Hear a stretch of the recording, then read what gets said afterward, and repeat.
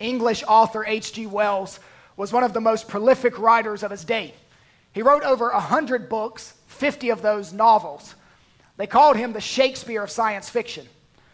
Some of his most provocative novels include The Time Machine, The Invisible Man, The Island of Dr. Moreau, and The War of the Worlds, which was turned into a movie directed by Steven Spielberg.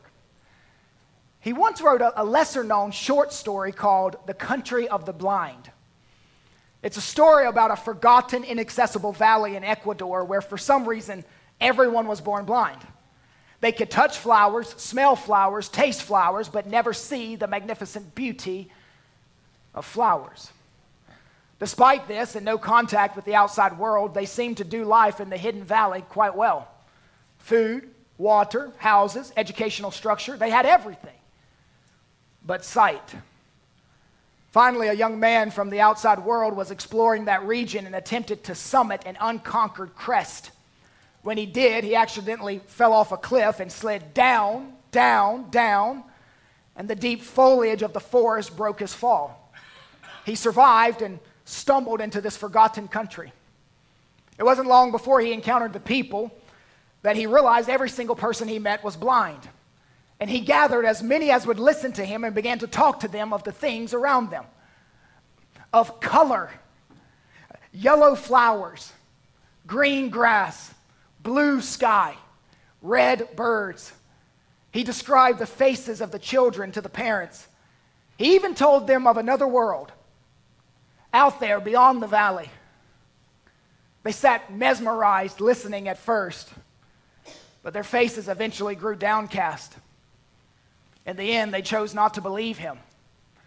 They so tire of his stories about sight, they conclude he was insane, simply out of his mind.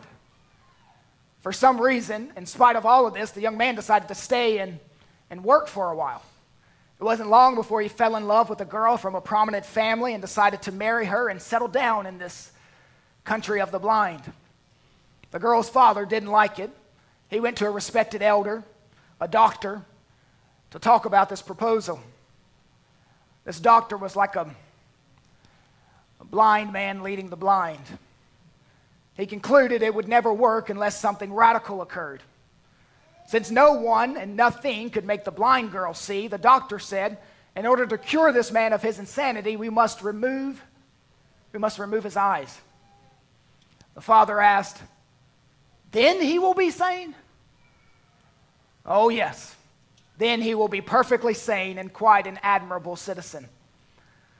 The father goes back and reports to the young man that he can marry his daughter only if he submitted to an operation that would blind him for life.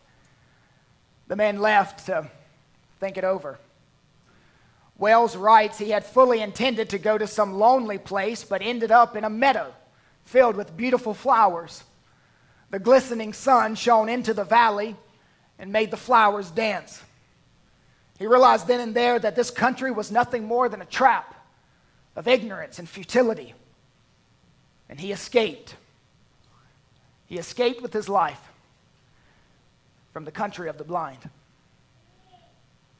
In our text, we find instructions for living in the country of the blind. Paul and Titus stumbled upon this country and evangelized it. They started churches all over Crete. Paul left Titus in the country of the blind and sent to him this compact letter, a pocket guide to the life of the church. It's super condensed, it's vacuum packed, all the air is out, it's squeezed tight. But when we break the seal, it's going to expand. It's amazing how small it is, but how large it becomes while expositing. 4 weeks ago, Sarah heard one of our boys speaking to his sister saying, we start Titus today. And I looked at it this morning in my Bible and it's only one page. Titus is only going to take us one Sunday, maybe two at most.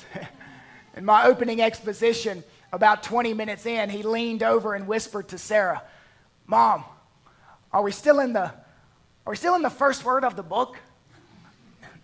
Sarah said, yes. He said, Mom, we're going to be in this book for a long time, aren't we? Yes, we are. That's true. It's a bargain basement letter. You get your money's worth. Now, you and my children will be happy to know that we finished chapter 1, and we're going to move on now to chapter 2. Chapter 1 deals with doctrine and duty in the church. Chapter 2 deals with doctrine and duty in the home. In a couple of weeks, we'll be in chapter 3, and that deals with doctrine and duty in the world.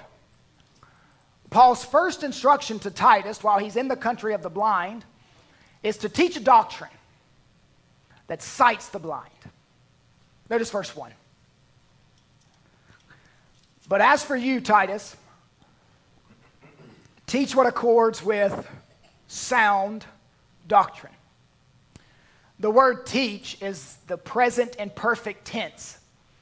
Always pay attention to the present imperfect tense. It means to do it continually, to never stop. In other words, Titus, you give to the country of the blind sound doctrine over and over, again and again. The word sound is where we get our word hygiene. It's clean. It's clean doctrine. Don't teach unclean doctrine. That's what these false teachers in the country are doing. They are the blind leading the blind, as Jesus said. Their false doctrine keeps the blind blind. Titus, you need to teach something that can open the eyes of the blind. Sound doctrine could also be translated healthy doctrine. Healthy doctrine gives your soul the proper diet and takes your soul to the gym. Someone in my small group said going to church should be more like going to the gym than going to the movies. Teach a doctrine that's hard to lift, that gives resistance, that makes you sweat, that leaves you sore after you encounter it, that breaks your soul down so that it can build your soul up. Titus, humor is fine, but you're not a comedian. You're a doctrinal preacher.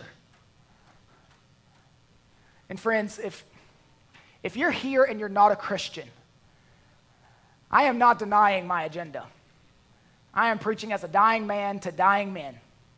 I am preaching with the expectation that your eyes will be open when you encounter the doctrine of Christ. And you may not think of yourself as blind, but that is exactly what Jesus said you are. You are spiritually blinded, living in the country of the blind. See, your soul has eyes, and the eyes of your soul must be opened. But here's the good news. Jesus Christ came to open the eyes of the blind so that you can see for the first time the blades of green grass at the foot of the cross, the yellow-bellied coward disciples running away from the cross, the blue midday sky turned dark as God poured out his wrath on the cross, the red blood dripping from the head of Christ, the mouth of Christ, the side of Christ. He endured all of this to bring you to repentance. And because his blood ran red, your sins can be washed white. Non-Christian, my blind friend, I have a doctrine that can make your hands clap, make your feet jump, make your lips smile, and make your eyes see. And don't look at me like I'm insane. I'm in Christ, shielded from the punishment my sins deserve. Friend, there's a whole new life beyond this valley. Come on. Come on out and taste and see that the Lord is good. Now, you can't really see it in English translations, but there is a definite article in front of the words sound doctrine. It's the sound doctrine, claiming exclusive truth. And the country of the blind is much more comfortable with opinions than truth claims. Also notice in verse 1, things which fit it. In other words, ethical duties which sound doctrine demands. So Titus is called to teach both doctrine and ethics, and then teach them in relation to one another and show how they fit perfectly. And not merely in general principles only, but in detailed applications.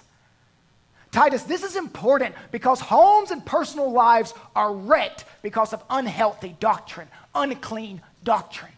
And you need to show how healthy doctrine can mend wrecked homes. And that brings us now to our second movement in the text, and it's this. Unpack in detail what it looks like to live out this healthy doctrine. Unpack in detail what it looks like to live out this healthy doctrine. Paul urges Titus to teach what healthy doctrine should produce in 5 different groups of people. Older men, older women, younger men, and slaves.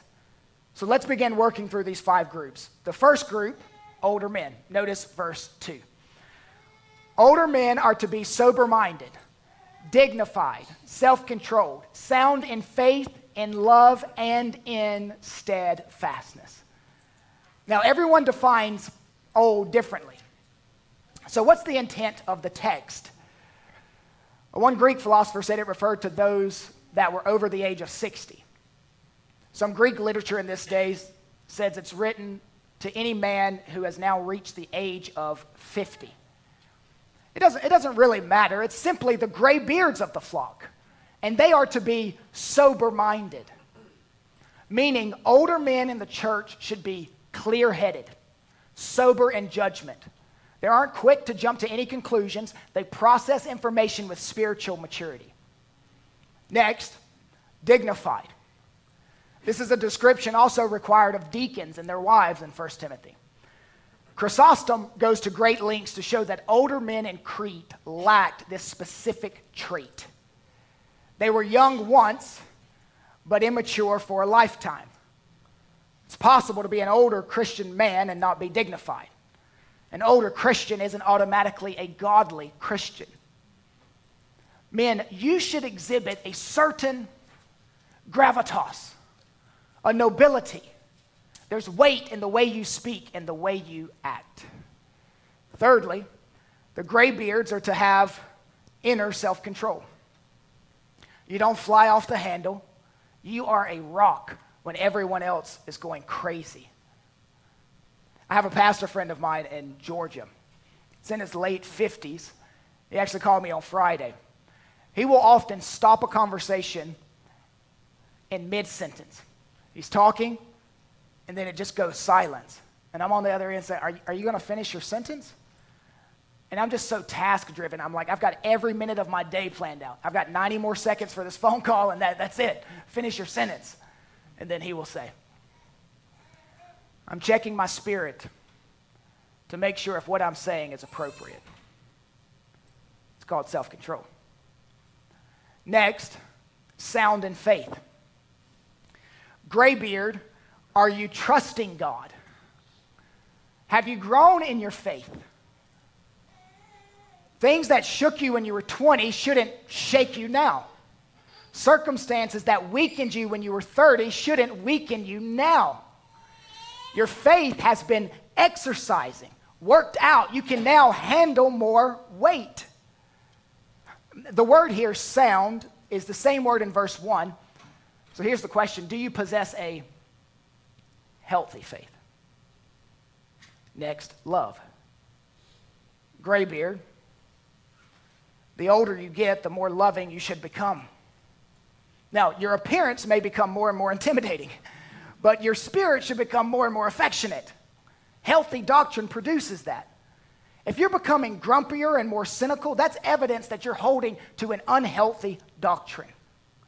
You can't just say whatever you want. You don't get an old man pass with Christ.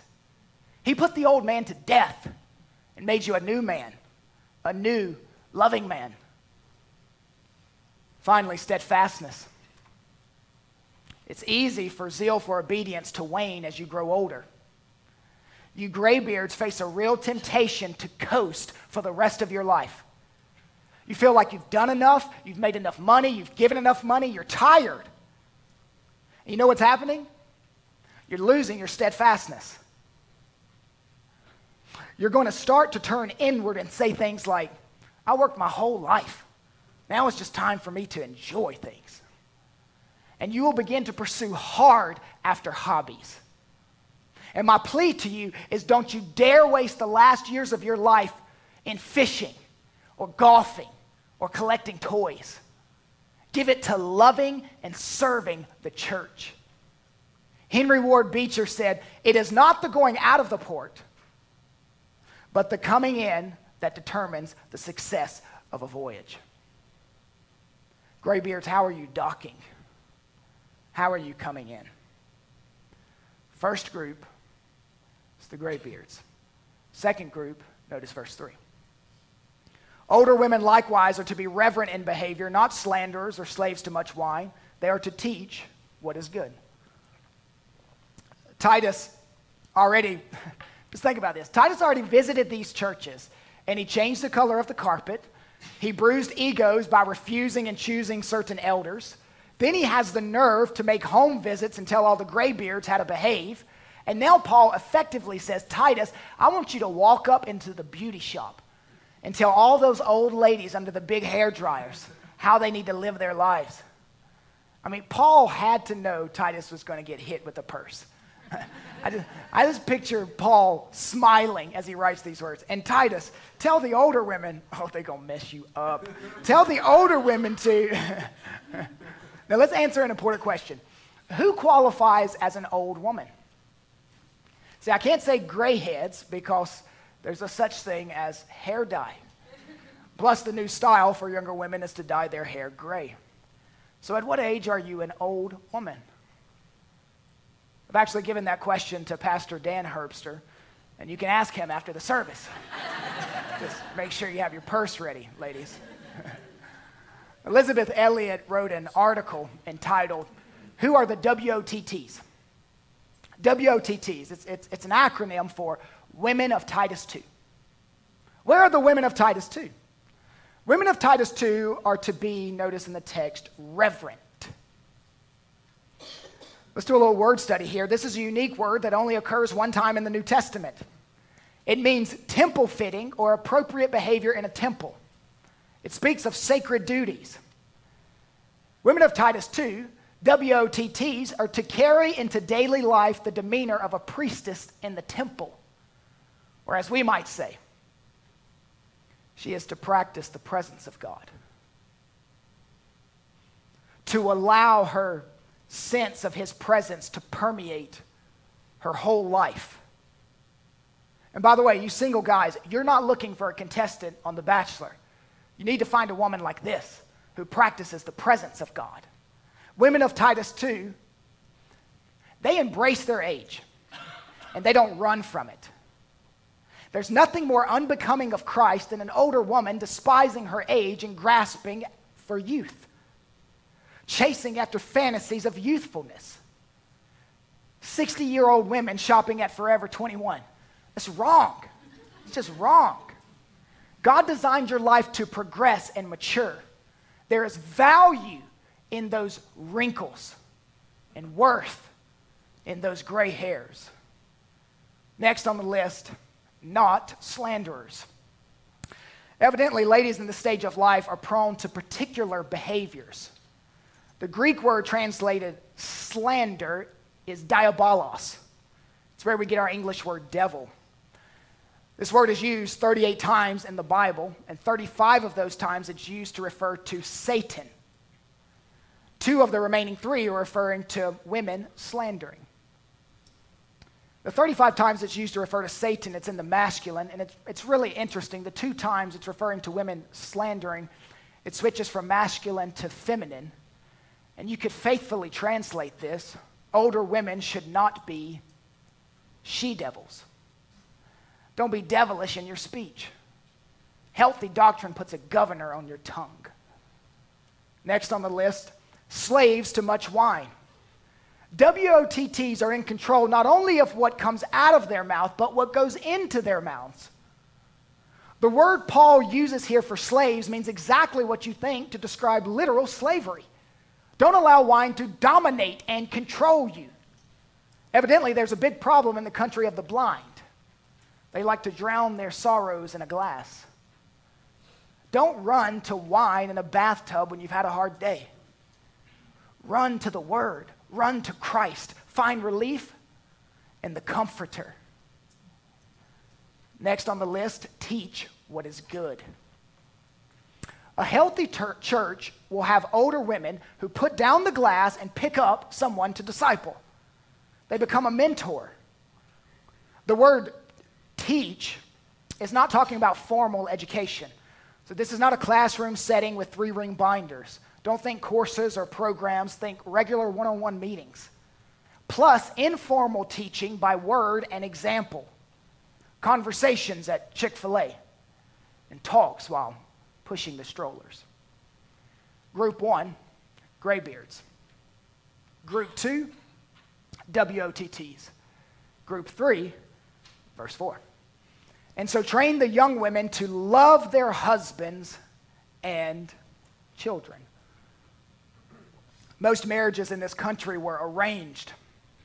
They didn't meet at the club or the gym. They met after their parents had arranged it. And loving their husbands was a struggle. Just because we have escaped arranged marriages doesn't mean ladies have escaped this struggle. It's not easy for you to love your husband. How do you love your husband who comes home after working and turns on the TV and does not engage you in any meaningful conversation? How do you love a husband who keeps running to his mama with all your problems? How do you love a husband who makes stupid financial decision after stupid financial decision after stupid financial decision? How do you do that? You need to find an older lady. That couple that's been married for 40 years in your church, she'll teach you how to love that rascal. And some of you husbands think, man, this is news to me. But I'm confident of this. My wife doesn't struggle to love me. Friend, you're not near as lovable as you think you are. She may not have voiced it, but she's battling every day. It's World War III. Ladies, I just want to throw this out there. Your love for your husband is not based on his worthiness to be loved. It's based on God's command to love him. Is your mentality, well, if he doesn't do something right, then he doesn't get my love? You're feasting on unhealthy doctrine. Notice the next phrase, and children. Now, since both Greek words include the term for love, this repetition is not, but it really should be preserved in every translation, how you should love your husbands and love your children. See, some of you are new Christians, and you will soon discover that Christianity isn't some kind of miracle drug against marital and parental challenges. Younger women have to be taught how to love their colicky baby and that child who never stops talking. You have to be taught how to love that teen with buds in his ears and that daughter who is manipulating you. My wife had a WOTT teach her about nursing and how to get the baby to sleep through the night and how to make it through postpartum. You need to search that out. You need to be aggressive and go hard after a WOTT. They don't fall into your laps. Be aggressive. The Greek word here, train young women to love their husbands and children. The Greek word train literally means to bring a person back to her senses. You could translate it, wise her up. And younger ladies, you're going to be tempted, especially in this day, to listen to Dr. Phil.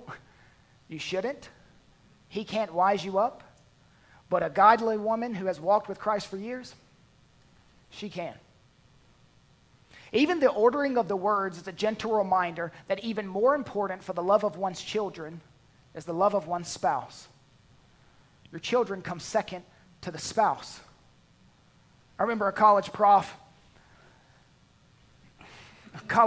wife told my wife, my husband knew. She was giving her, marriage advice and parenting advice. My husband knew my girls were more important than him. That's dangerous.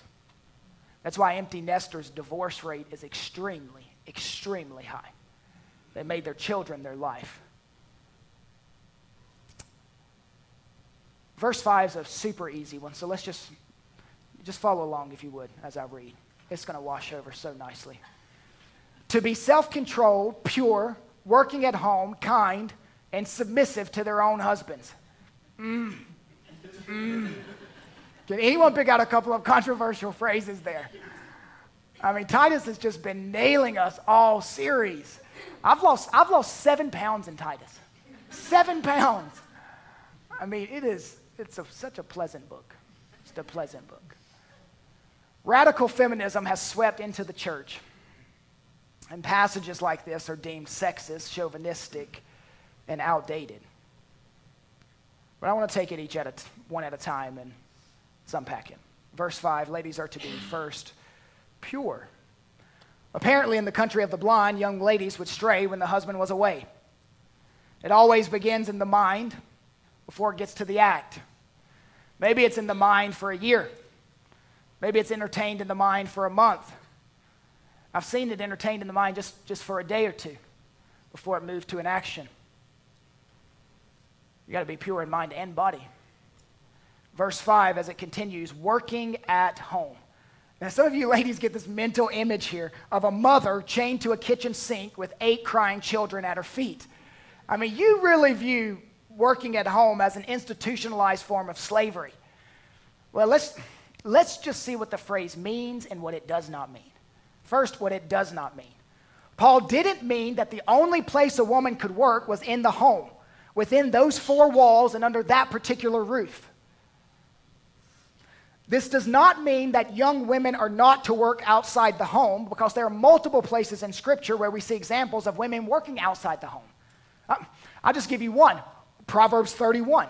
It shows a woman who's killing it. She's an entrepreneur outside the home, but she's also quarterbacking the home. So that's what it doesn't mean. What does it mean?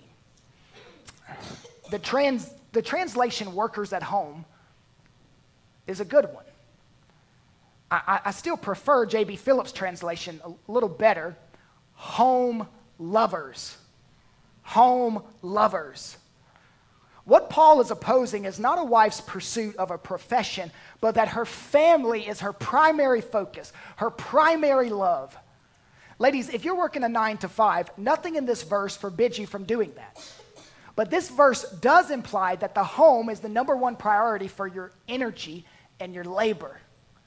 So you have to be careful about ranking your job above your husband or giving your career greater attention than your children. Now let me address the stay-at-home wives and mothers.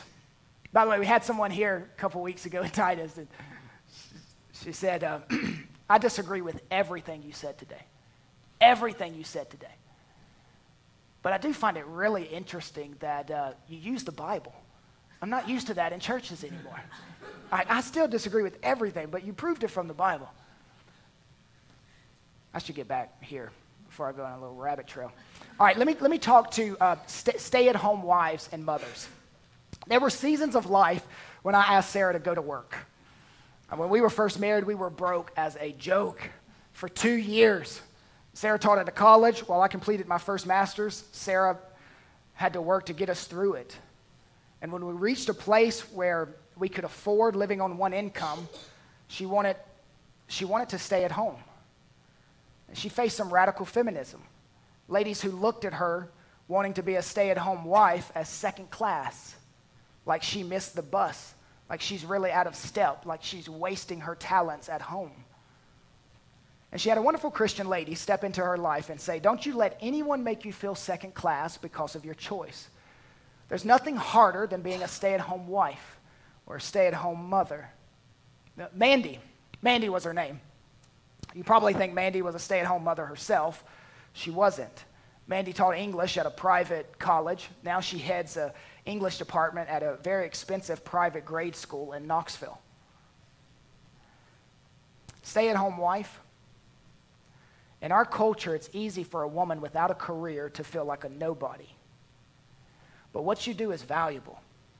It's worthy. However, you're still going to be brokenhearted and lonely if you try to get your worth from mothering or wifing. You have to get your identity from Christ and Christ alone. Next word, kind. She's to be kind, not cold or cruel, but sympathetic and compassionate, kind. And then this pleasant phrase, submissive to their own husbands.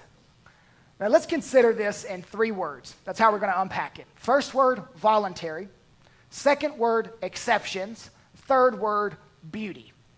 Voluntary, exceptions, beauty. Let's go first with voluntary. Paul is actually telling wives that this is a voluntary submission to the leadership of their husbands. Submission has to be given freely. You can't force obedience to God's word.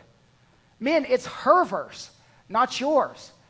D. Martin Lloyd-Jones said this means you shouldn't quote it at your wife unless you want to be slapped. It's hers to obey, not yours to demand. If she's not doing it, all you can do is be the kind of leader it would be to be a joy to submit to. You play your role, and you trust God with hers. The Greek word for submit does not mean a wife is to suppress her intelligence or strength. She brings her intelligence and strength to the table. Submission does not mean a wife can't push back or confront her husband. 4 years into planting Redeemer Presbyterian, Tim Keller was working all the time. Kathy, his wife, thought Tim was working too hard and harming their marriage and harming their children. And he continually ignored her pleas to slow down. So as she tells it, she threw a godly tantrum. She took their fine china out to the balcony, and when she saw Tim walking in the house, she began smashing plate after plate with a hammer, just all over the street. She wanted to do something dramatic to show Tim he was breaking things in the home. And see, I say it was calculated and godly because she only smashed the saucers where she didn't have matching cups. She planned this.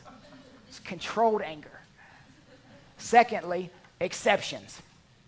This command to submit must be balanced with all of Scripture. Clearly, it does not mean a wife submits to every man. You women do not submit to me. You submit to your own husband. This submission is to your own husband. Also, she does not submit to her husband if it means she has to do something unbiblical, unethical, immoral, or illegal. The Bible does not permit a husband to have a me dictator, you doormat mentality. And of course, if there's abuse, immediately go to the authorities. Third word, beauty. The cultural engineers that dominate the media and our educational system, I'm talking from the preschools to the universities, teach that submission is ugly. And God comes along and says, it's beautiful. Contrary to popular misconceptions, there's no inferiority in submissiveness. We see that plainly in the Trinity. Jesus submitted to the Father, and he's not inferior to the Father. Jesus submitted to the Father, and it's not that he has less worth than the Father. One pastor rightly pointed out, a husband sacrificially loving his wife and a wife submitted to her godly husband creates a relationship that the world would never look at and say, how disgusting and archaic. In fact, a lot of people who say they are turned off by Christian teaching on headship within marriage are attracted by the Christian marriages they see. First group, graybeards. Second group, WOTTs. Forgot it for a moment. Third group, younger women. Now we see the fourth group, verse 6. Likewise, urge the younger men to be self-controlled. That's it. It ends there. That's it. And some of you ladies are like, what? I get 14 things and he gets one? Why just one? Because if you had to boil down the Achilles heel of most young men in the country of the blind, it's that they are not self-controlled. And men, you need to be self-controlled. Self-controlled in your anger. Self-controlled anger pursues justice and mercy. Anger without self-control pursues vengeance. You need to be self-controlled in your anger. You need to be self-controlled in your tongue. Are the words coming out of your mouth in step with the gospel? The public conversations, the jokes, and the private ones. Thirdly, be self-controlled with ambition. Pursue the right things in life. Appetites. Be disciplined in your drink intake. Be self-controlled in your sexual urges. J.C. Ryle said, being ruled by the desires of your body will murder your soul. If you find yourself fantasizing about a woman's body, think about the body of Jesus beaten and sliced open for you. Replace one image with another. It's called self-control. And then in the text, it's almost like Paul is giving his one instruction for young men, and it reminds him of the young man to whom he's writing, Titus. And then he says, let me just spell out some particulars for you, Titus. And he does in verse 7. Show yourself in all respects to be a model of good works. The Greek word for model is where we get our English word for type or mold. My daughter has these little soap molds. You just pour the soap in, let it harden, and it just makes the shape. Titus was to be a mold into which others can be impressed and therefore bear a likeness to him. And we human beings seem to be imitative by nature. We need models. They give us direction, challenge, and inspiration. And Titus is to be a verbal and visual example for the young men. Now, before we move on to the fifth group, let me ask you two questions. Number one, who was Titus not commanded to instruct? It's interesting. Of all the groups, it's the young women. They're the only group Titus is not to teach.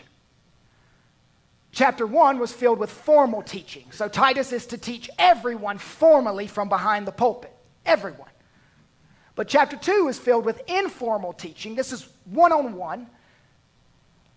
And Titus is to teach older men, older women, younger men, but not younger women. It's the job of the WOTTs. This non-instruction makes sense when the elder is a bachelor, but I think it's also wise if he's married, to avoid any hint of immorality. Just this weekend, I heard about one of my former ministry partners who was fired from his job for carrying on inappropriate conversations with a young woman through text. I'm like hearing it every week, dropping like flies. Question number 2, and I'd like for you to answer this one out loud. Don't you want to have a church like Titus 2? Okay, I mean, that was weak. Let's be honest. That was weak. Don't you want to have a Titus 2 church? Yes. Yes. We need younger men, gospel stallions. And we need older men, gospel mules, to carry on this gospel work. We need everyone. One of the ladies in our church in this service sent me an article where a church in Minnesota asked its members 60 and older to find a new church so that they could welcome younger families. In our culture, older people are irrelevant. Trends are set by the young, and the young define what is important. And it shouldn't be this way, but it is in the West. In the East, there's a complete respect for the aged. And the Bible is more East than West. We need both the young and the old. This is our intergenerational vision. Often, the young people have the energy, and the old people have the wisdom. Younger people need to press on with the wisdom of the older saints in the church, and the old need not quench the fire of a youthful enthusiasm.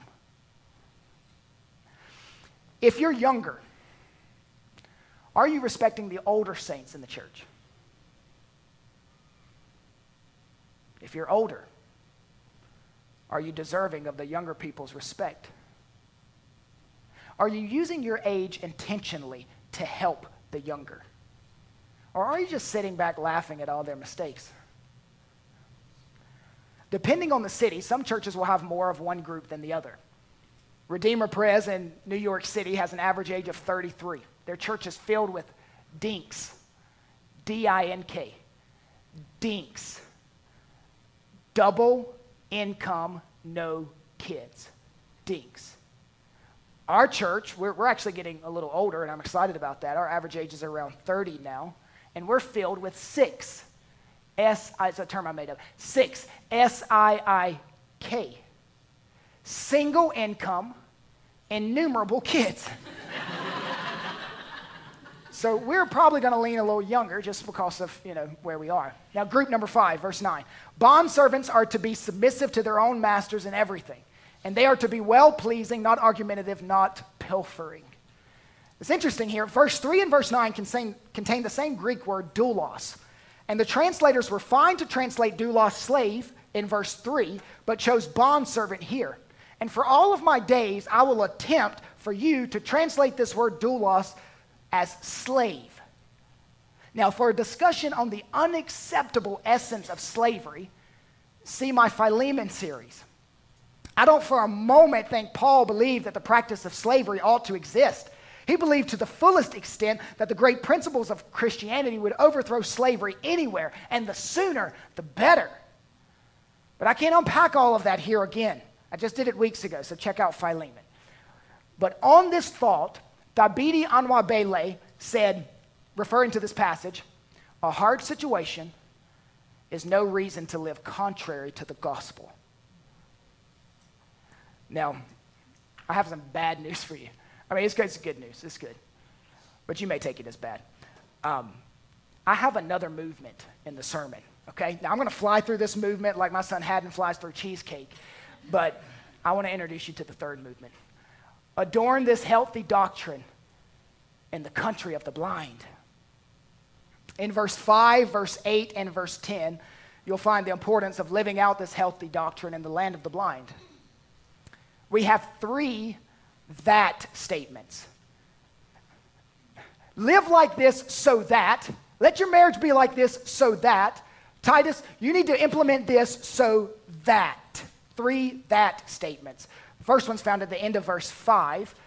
Verse 5 tells men and women your marriage is a picture of the gospel. This is why you need to implement these things. This is the that. It's on the right side of the that. Your marriage is a public witness to the world. A man who claims to be a believer but cheats on his wife. A woman who claims to be a believer but doesn't submit to her husband.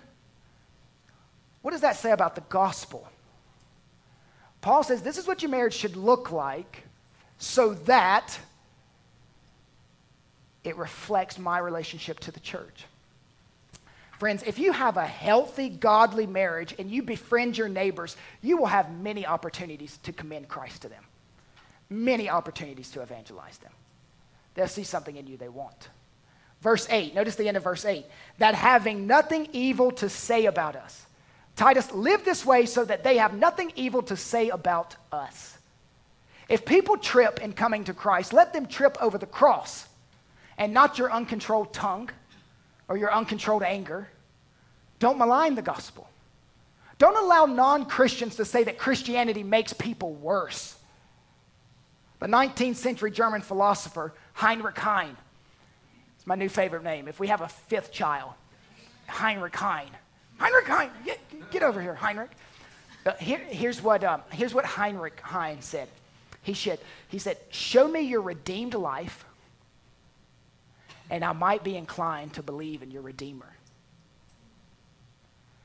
And then notice the end of verse 10. So we're picking up here on the slaves where we left off. Why are there slaves to not steal from their masters? Well, the end of verse 10 says this. So that, that's the third that, so that in everything they may adorn the doctrine of God our Savior. This may be my favorite part in the 10 verses. Paul entrusts to slaves the responsibility of making the gospel appealing to their masters. The slaves become the Savior's representatives, responsible for conduct that can lead to their master's salvation. The word adorn speaks of garnishing a plate to make the main course attractive. The word adorn speaks of decorating a table to make the centerpiece pop. So how do we adorn, garnish, decorate, add luster to this healthy doctrine? At your job, men and women, when others are mouthing off, contentious, disagreeable, gripe behind the boss's back, you be like the slaves in this passage. Adorn the gospel by doing your work with joy and meaning. And show that you work for a different master. Wife and mother, when you're doing, your housework, it's like putting pearls on a string. But there's no knot at the end, so they just keep going down onto the floor. And your job can seem endless and meaningless. But those are gospel pearls. Every wipe of the nose, every change of the diaper, every fold of the clothes. We adorn the gospel by living holy lives. Holiness adorns, garnishes, decorates the healthy doctrine. We have been given the command to tell the life-altering, heart-changing, eye-opening truth to our country of the blind. And when they stop listening, I promise they will not stop watching. Martin Luther summarizes this text so well. He said, because the heathen cannot see our faith, they ought to see our works, then hear our doctrine, and then be converted. Let's land this plane. The man in Wells's novel and the recipient of Paul's novel were not the only ones to enter into the country of the blind. God in human flesh slid down, down, down, and had the deep foliage of hay in a hay trough break his fall. He came to a people that were functioning quite well: food, water, houses, educational structure. They had everything but sight. He told them of another world. Some believed, and their eyes were opened. Some thought he was merely insane, so they tried to beat him, scorn him, blind him. Eventually, they killed him. 3 days later, Jesus Christ rose from the dead. He actually remained on earth for 40 days before he slowly ascended up into heaven, where he is now waiting to take us, his redeemed, out of the country of the blind into a new country, the country of perfect sight. Thank you for listening to this resource of Faith Family Church. We gather on Sundays at 495 Hugh Hunter Road in Oak Grove, Kentucky, and are a short drive from Fort Campbell and Hopkinsville, Kentucky, as well as Clarksville, Tennessee. For more information, visit our website, myfaithfamilychurch.com.